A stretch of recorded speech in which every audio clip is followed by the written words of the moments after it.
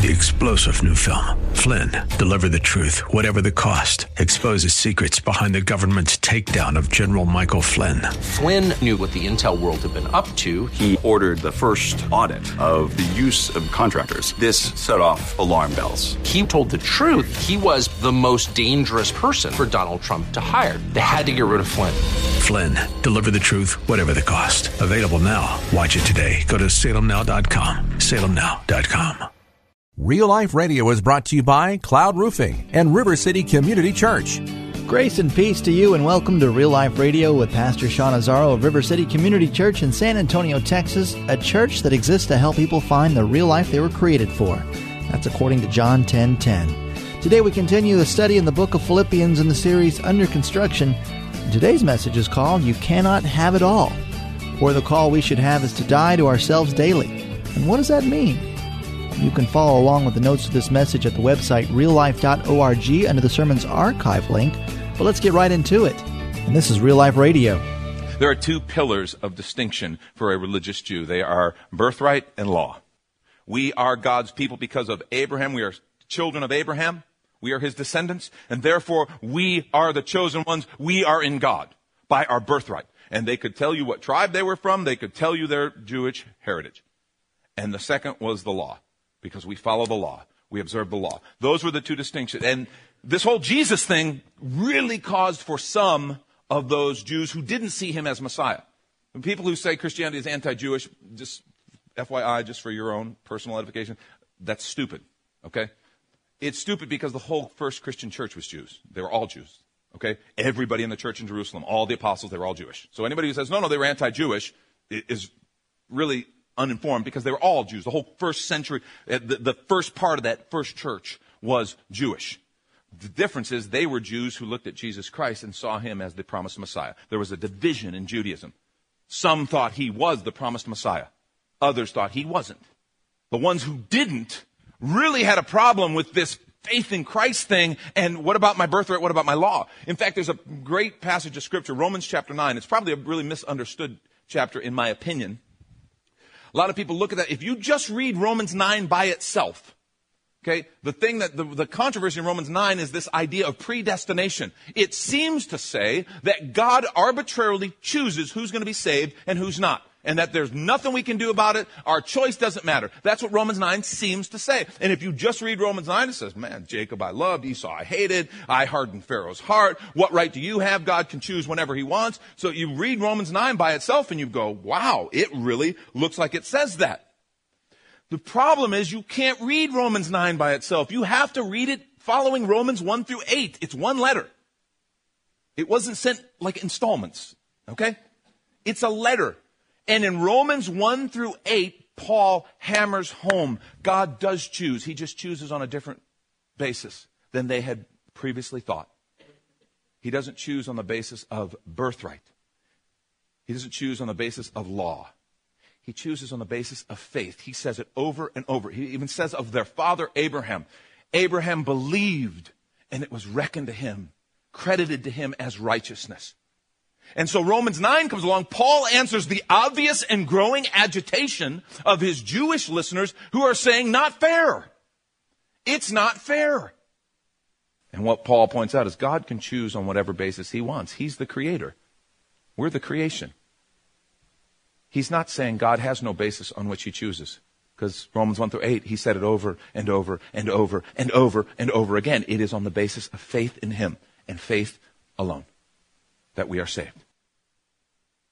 But it was hard for these folks to let go of that because they had the corner. They had it, nobody else could have it. And now in Jesus, the whole lid's blown off the deal and it changes everything, and they didn't like that. And so Paul here is dealing with this once again. That's why these Judaizers were coming in after. So it's not birthright and law. It's in Christ. And in verse 3, he lays that out. The real circumcision, the real separation, the sanctified, the ones who are set apart to God are we who worship by the Spirit of God, who glory in Christ Jesus, and who put no confidence in the flesh. He goes on and listen to this. What is more, I consider everything. Now, he just listed his resume, all this stuff. I consider everything a loss compared to the surpassing greatness of knowing Jesus Christ, my Lord, for whose sake I've lost all things, And he's writing from jail. So he's literally lost all things. He is in jail for preaching Christ. For whose sake he has literally lost all things. Listen, he says, I consider them rubbish that I may gain Christ. Now, that word is a very strong word. It's the only time it's used in the New Testament. It's a little bit of an odd word because it's a bit of a gross word. It's not just taking out the trash. I consider them trash to be thrown out. It's like dirty, filthy, infectious, used to talk about kind of half-decomposed corpses, piles of manure. I mean, it's kind of a gross word. And Paul is saying, I consider them infectious garbage to be gotten rid of, that I may gain Christ. All those things that I held dear, all those things that were the center of my life, they're rubbish, that I may gain Christ and be found in him, not having a righteousness of my own. Scripture says our righteousness is like what? Filthy rags. That comes from the law, but that which is through faith in Christ. There it is, the righteousness that comes from God and is by faith. My belief when I trust him. I want to know Christ and the power of his resurrection and the fellowship of sharing in his sufferings. Oh, this verse is each phrase, you could study this verse for months, for years, and never really get deep enough. That I may know Christ, then the power of his resurrection and the fellowship of sharing in his sufferings, becoming like him in his death, and so somehow to attain to the resurrection from the dead. Paul brings up this idea that's kind of an uncomfortable thought in Christian circles. It's this idea of death. And it really, we talk about death. It's one of those things that's kind of hard to grapple with. It's not one of those things we don't like to put on the marquee sign. Okay, come hear about death today, you know? And we have nice children's ministry too, but also death. I mean, seriously, it's just, it's one of those things you hope doesn't come up at your first conversation with a friend when you're talking about your faith, okay? Let's take the death for like conversation 3 or 4. Paul brings it up here and just lays it out. Now understand, the point of this is not the death. The point is the resurrected life. This new life in Christ. The power of Christ risen and living in me. That's the point. But here's what Paul is trying to get across. And if you're taking notes, I want you to write this down. You can't resurrect what hasn't died. You can't resurrect what hasn't died. The road to resurrection always passes through a tomb. No exceptions. Life in the Spirit begins with a death in the flesh. And let me explain that. Jesus Christ said this to followers. By the way, Jesus had a great way of thinning a crowd. He did, seriously. I mean, he had thousands for lunch, multiple times, multitudes. That's where we even use the word multitude, That's a great word. That means lots and lots of people. Jesus fed multitudes and preached to thousands, and on his triumphal entry, there are thousands worshiping and praising as he goes into Jerusalem. Who's left after his crucifixion? 120 believers. And statements like this, when they really dawned on people that could thin the crowd. Luke 9:23, then he said to them all, if anyone would come after me, he must deny himself and take up his cross daily and follow me. Not only take up his cross, but daily. I wish that word wasn't in there. I wish I could do that once and for all. Take up his cross daily. If anyone come after me, he must deny himself, take up his cross daily and follow me. And by the way, he's not talking James Avery. I mean, for us, the cross is a decoration. We wear it. It's lovely, isn't it? Yeah. First century Christians would look at this and think we're nuts. This was an instrument of torture and destruction. The cross killed everything it touched. The cross always won. It was not a game. So when Jesus said you must take up your cross daily and follow me, it's like, oh my gosh. That's a little morbid, don't you think? And a lot of people left because of that idea. Paul expounds and kind of breaks this down theologically for us a little bit in his letter to the Colossians, beginning in chapter 3, verse 5. He says, put to death, therefore, whatever belongs to your earthly nature. Sexual immorality, impurity, lust, evil desires, and greed, which is idolatry. Because of these, the wrath of God is coming. You used to walk in these ways in the life you once lived. There's a key. There is an old life. There is a new life. But now you must rid yourself of all such things as these: anger, malice, slander, filthy language from your lips. Do not lie to each other. Listen, here's a key phrase. Since you have taken off your old self with its practices and have put on the new self, which is being renewed in the knowledge and the image of its creator. He said it elsewhere in 2 Corinthians 5:17. Therefore, if anyone is in Christ, he's a new creation. The old is gone and the new has come. For the new to come, the old has to pass away. And you are listening to Real Life Radio with Pastor Sean Azzaro of River City Community Church, which meets every Sunday morning at the corner of Redland Road and Jones-Malzberger, just inside Loop 1604. You can find details, directions, and service times at their website, reallife.org. And we'd like to take a moment to mention that today's program is made possible by Cloud Roofing and cloudroofing.com. If you'd like a free estimate on your roof for repair or replacement, their number is 210-366-9484, and please make sure you thank them for having Real Life Radio on the air. Now let's take a short break in this message called You Cannot Have It All with this study in the book of Philippians, and tell you how River City Community Church has your kids in mind.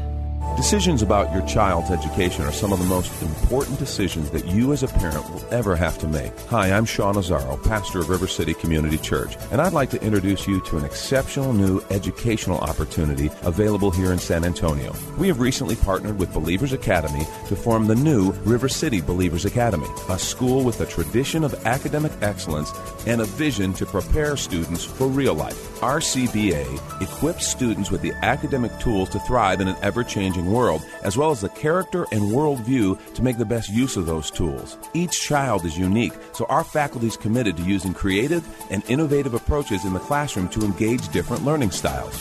River City Believers Academy is an affordable private Christian school dedicated to preparing your student to become a leader in his or her chosen field. We're accepting applications for the fall semester in all grades, from K through 12. For information, call 656-2999 or look us up on the web at believersacademy.org. Welcome back, and we return to Pastor Sean Azzaro of River City Community Church for more of this sermon, which can be found in its entirety at reallife.org as a free download. And this is Real Life Radio. We are people made of two natures. Now, you need to decide if you believe this is a foundation to our whole spiritual understanding. We believe there is a physical realm, and we believe there is a spiritual realm. We believe we are physical beings created by God. We also believe we are spiritual beings, and that spiritual person in us is as real and literal as the physical person is. It is just spiritual. And we believe that because of sin, because of the sin nature, because mankind chose sin, we believe that spirit, when we are born, is dead in sin.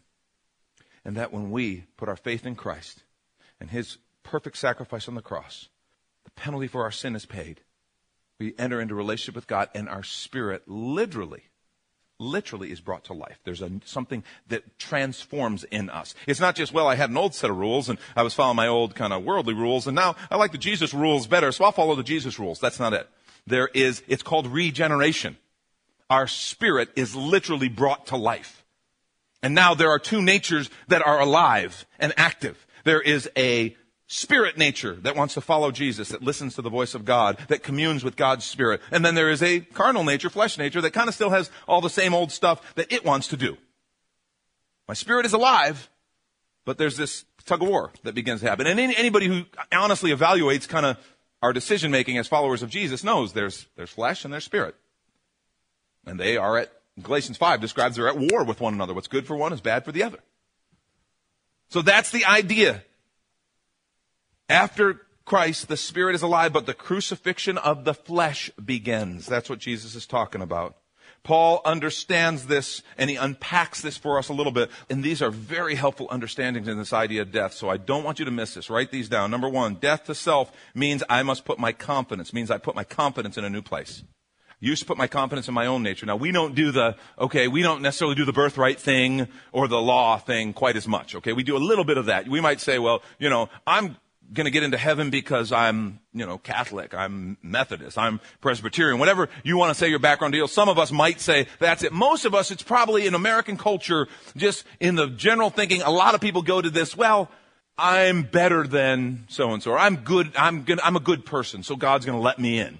That's a really prevalent idea. And the way to guarantee it, we kind of think God grades on a curve or something. So I just hang around with real losers and I'm better. Right? I mean, it's pretty simple. As long as I'm better than them, because God's grading on a curve, so I'm kind of not that bad, so I'm going to get in. That's kind of how we do it. And what's funny is, as much as the Judaizers were trying to say, here's the standard where we're going to be good enough and you have to be good enough, we're doing it. We're just lowering the bar a lot. We're just doing it on a curve. We're still saying we're going to make up a righteousness of our own. And it doesn't work that way. We're still putting our confidence in ourselves. Paul says you can't do it. You can't put your confidence in yourself. What are some of the things that we count on? Think about it. Things that matter in our lives. Let's not even talk the big picture of eternal salvation. Let's just talk about what factors do we look for respect, for advancement, acceptance in the eyes of our family, our world, ourselves. Think about what are your assets, your background, your name, your family standing, your money, your fame, your physical assets, your personality, your education, your training, all these things that we go, well, I'm going to make it because of these. And we put our confidence and our trust. Paul's secret concerning these things is very, very simple. And it is, I can't depend on these and Christ. I can't serve two masters. Christ is faithful and never fails. All the others fail. And if you wonder if they ever fail, I grew up in Chicago. I'm a Chicago Bears fan. It's a sad thing, but I am, okay? God, was this year disappointing. But I digress. Great Super Bowl commercial, though. Some of my old Bears, Jim McMahon and some of those guys. Remember the one? They did the Super Bowl shuffle. They're all old and fat, and Jim, it's a commercial for like this scooter, and Jim McMahon's in the scooter. Remember getting the spray on tan? I love those guys. Those guys were at top of the world. In 85, they were huge. They were world champions, one of the best teams ever.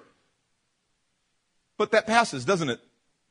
And you look at even some older athletes and some of these really old guys who are on top of the world. They're wearing Super Bowl rings, but they can barely walk. Some of them, all their money's gone.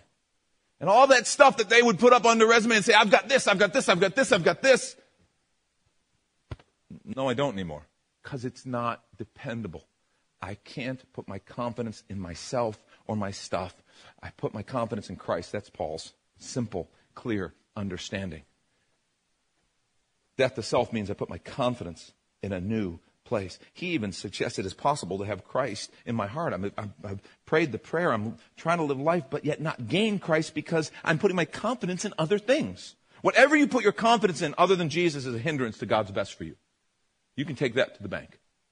Whatever you put your confidence in to be okay other than Christ is a hindrance to what God has for you. You can't resurrect what hasn't died. Death means put my confidence in a new place. Second, Paul points out, death to self means I develop a new set of values. I develop a whole new set of values. Listen to verse 8. He says, what's more, I consider everything a loss compared to the surpassing greatness of knowing Christ Jesus my Lord, for whose sake I've lost all things. I consider them rubbish that I may gain Christ. Do you know what he's doing? He's redefining loss and gain. Think about that. Values are deep. We all got them. Whether that we recognize them or even whether we speak them and declare them. We've got them. And they guide how we make decisions, what we do in life. Our values are a big deal. And death, according to Paul, means we're going to get a new set of values. Values are one of those funny things that we can say, oh, I value this, this, and this. And anybody who knows us would go, no, you don't. Because your actions don't say it. I worked for a company one time. It was an automotive company, a transmission company, actually, when I was just preparing for ministry. And it was just a job to help pay the bills. And, the owner told me the stated values, a couple of the stated values were honesty was a stated value and quality was a stated value. And then he in every way encouraged and rewarded dishonesty and cutting every corner and cheating wherever we could. He promoted people who did that. He advanced people who did that. He talked about that. But stated values are honesty and quality. I didn't last real long at that company. I mean, sometimes it's not that severe, but we've all seen where, you're at a company, we got the mission statement, we got the values on the wall, and then we go, but wait a minute, what we do has nothing to do with this. And what that simply means is we want to value them. We have good intentions, but we don't really value them because we all have values and we will act out of our values. We will. And what happens? Death to the flesh means I begin to redefine loss and gain. I literally develop a new set of values. And that doesn't necessarily happen overnight. You need to know this is good. This is good news for us. A lot of people expect that to just happen overnight. It doesn't. It didn't happen for the Apostle Paul overnight. And some will go, well, wait a minute. On the Damascus Road, he received Christ. And, he was blinded. And remember, a couple days he's blind. And he goes and Ananias prays for him. And he receives his sight. And he begins to go preach Jesus. Yeah. He was, and he was born again. He was filled with the Spirit, but he still had this flesh nature that needed to die. And in Acts 9, beginning at verse 20, we read, at once he began to preach in the synagogues that Jesus was the Son of God. All those who heard him were astonished, talking about Paul, and asked, isn't this a man who raised havoc in Jerusalem among those who called on the name? Hadn't he come here to take them prisoners to the chief priests? Yet Paul grew more and more powerful and baffled the Jews living in Damascus by proving that Jesus is the Christ. After many days had gone by, the Jews conspired to kill him. But Paul learned of their plan. Day and night they kept close watch on the city gates in order to kill him. But his followers took him by night and lowered him in a basket through an opening in the wall. Doesn't sound real glorious. And what is interesting to know is even though Paul now had a new message, he's still pursuing it in the same way. In Galatians chapter 1, beginning at verse 18, he says, then after 3 years, I went up to Jerusalem to get acquainted with Peter. He talks a little bit about his time in Damascus. It was a 3-year process. And all we have of it is that he preached, he fought with people, he was very convincing, and they tried to kill him. It was a 3-year process where he was in Damascus a while, went to Asia for a while, then he came back to Damascus. And listen to what he says in 2 Corinthians 11, 30-33. This is a changed man. This is down the road. Paul, who used to glory in his strength, even as a Christian, being able to manifest his strength and overpower people, he says this in verse 30, if I must boast, I will boast of the things that show my weakness. The God and Father, Lord Jesus Christ, who's be praised forever, knows I'm not lying.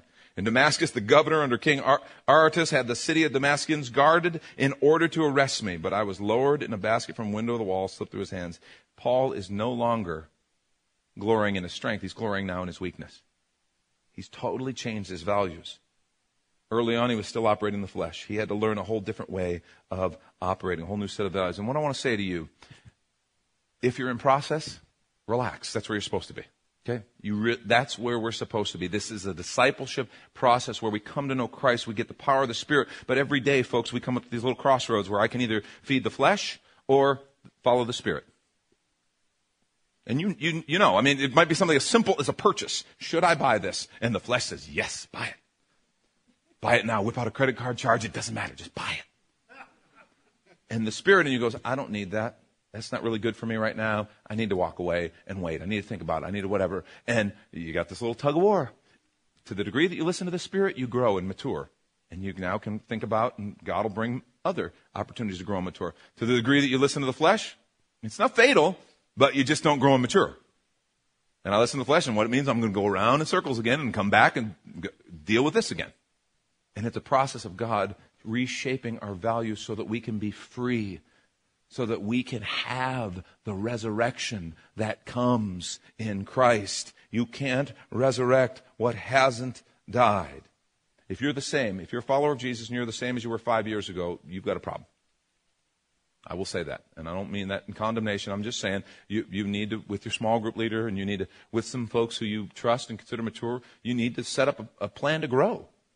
Discover what God's saying, and then have some folks who will help encourage you to do it. And see what happens. Number 3, and with this I will close. Death to self means Christ living in me. It means Christ living in me. See, this is what we're talking about. When we talk about death, this is the bottom line. It's not that we cease to live here on the face of the earth. It's just we live in a different power. This is resurrection, Christ living in me. Colossians 3, 1-4. Since then you've been raised with Christ, set your hearts on things above, where Christ is seated at the right hand of God. Set your mind on things above, but not on earthly things. Listen, for you have died, and your life is now hidden with Christ in God. When Christ, who is your life, appears, then you will appear with him in glory. It's the life of Christ living in me. That's the power. It's not that God comes and says, okay, now I want you to do better, and if you do, well, then that's good. Even if you say, I tried, but it's just hard, that's okay. Because it's not about what you do. The secret is to let Christ's power live in me. That's why Paul says, I want to know him. I want to walk with him. I want to be with him because it's his power that transforms and brings me to life. Don't worry about I can't. Listen to what he said in 2 Corinthians 12:9. He said, my grace is sufficient for you, for my power is made perfect in weakness. Therefore, this is Paul at the end, therefore I will boast all the more gladly about my weakness, so that Christ's power may rest on me. Resurrection power isn't part me, part Christ. It's Christ living in me. And you want the good fruit that comes from his life?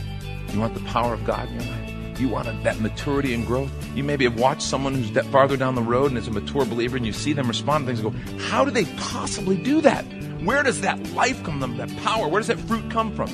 It comes from Christ living in us. And that's his gift for all of us. But you can't resurrect what hasn't died. You've been listening to Real Life Radio with Pastor Sean Azzaro of River City Community Church in San Antonio, Texas, where you're more than welcome to come visit. The church is located at the corner of Jones Maltzberger and Redland Road, just inside Loop 1604, with Sunday morning service times of 8, 9:30, and 11:15. And there's also a campus in New Braunfels that meets at 10:30. All the details and directions are at the website reallife.org. And if you'd like to call the church, the number is 490-5262. As Real Life Radio is a service of River City Community Church and made possible by Cloud Roofing and cloudroofing.com. And we hope you join us next time for more Real Life.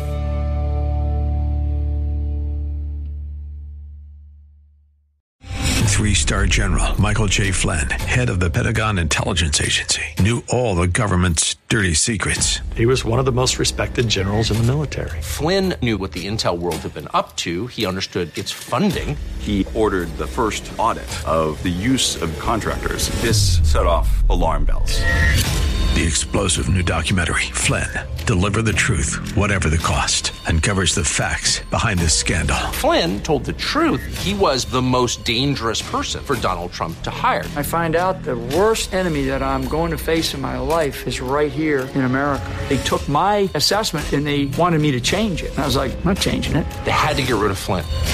With in-depth interviews, archival footage, and never-before-seen personal records of the man behind the headlines. I just felt like I was drowning. Flynn, Deliver the Truth, Whatever the Cost. Available now. Watch it today. Go to salemnow.com. salemnow.com.